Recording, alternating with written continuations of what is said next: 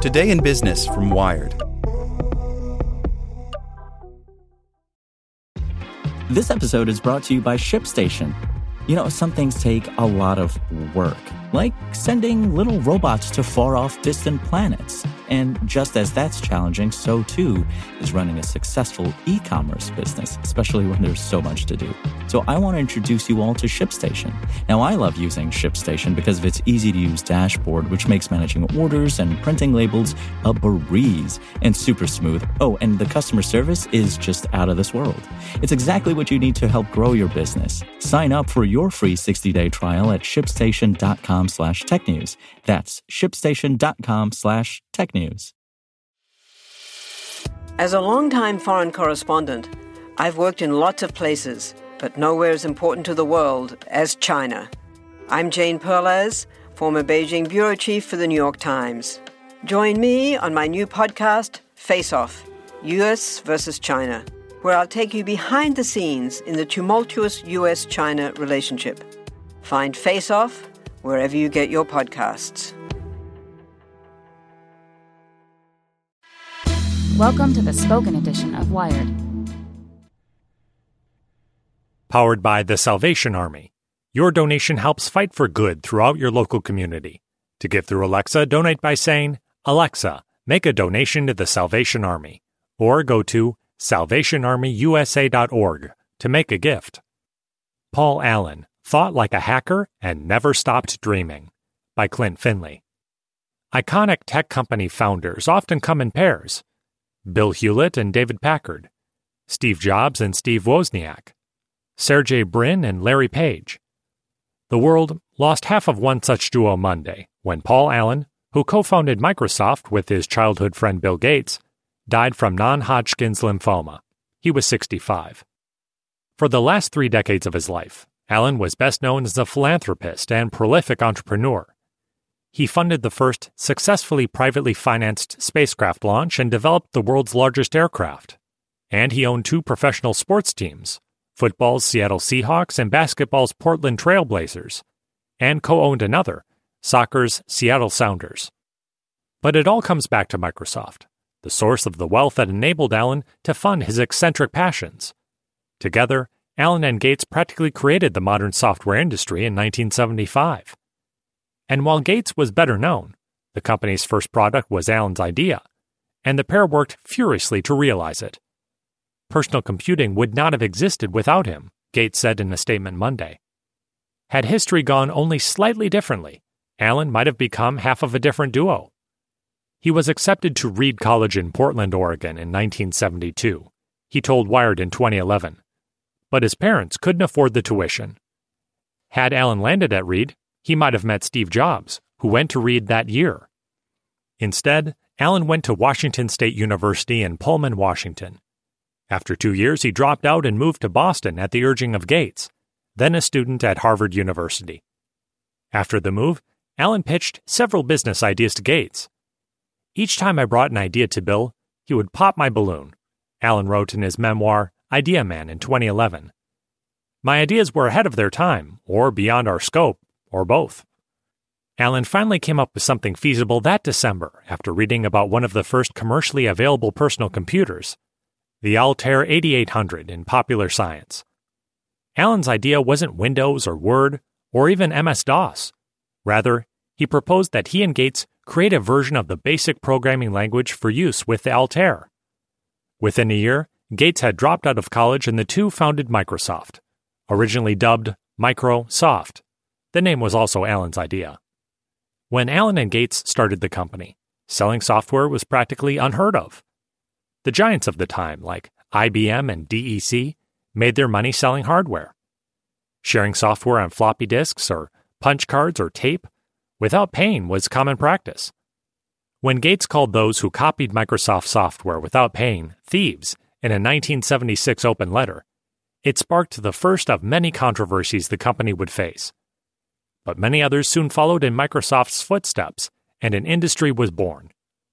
However productive their working relationship was in the early years, it didn't last. In Idea Man, Allen accused Gates and Microsoft CEO Steve Ballmer of conspiring to dilute his stake in the company. The souring relationship, along with the diagnosis of Hodgkin's lymphoma in 1982, led Allen to leave Microsoft in 1983, 3 years before the company went public. Allen beat his first bout with cancer and went on to become a prolific investor and philanthropist. He bought the Trailblazers in 1988 and the Seahawks in 1996, and invested in a wide range of tech companies. In Seattle, he founded the Pop Culture Museum in 2000, which began as a tribute to Allen's musical hero Jimi Hendrix, and redeveloped the South Lake Union neighborhood. Most importantly, he kept chasing new ideas. Allen and Gates started Microsoft by thinking like hackers. Allen wrote a critical piece of the duo's software during the final moments of a flight to the demo that won the nascent company its first contract. But he also had a deep respect for long-term, exploratory scientific research. In 1992, he co-founded the Internal Research Corporation, reportedly out of concern about the decline of research and development funding from governments, universities, and corporate entities like Bell Labs. The company shuttered in 2000, but Allen used its research to file patent lawsuits against several major technology companies in 2010. The cases, which are still ongoing, claimed ownership over technologies that display recommended products or news articles, a feature found on countless e-commerce and news sites. This type of patent trolling is controversial at best, but the suit did surface an interesting tidbit. Allen claims that Interval Research was one of the original funders of Brin and Page's research that eventually became Google. In 2003, Allen donated $100 million to create a neuroscience research institute in Seattle to work on new ways to map cells and genes of human and animal brains. By 2014, he had committed $500 million to the Allen Institute for Brain Science, and it was a major player in the federal Brain Initiative, developing new technologies to probe how the human brain functions. Allen, a lifelong fan of Star Trek and science fiction, also created the Allen Institute for AI to work on giving computers the ability to reason, learn, and read. Grand challenges he felt commercial AI research alone would not pursue aggressively enough.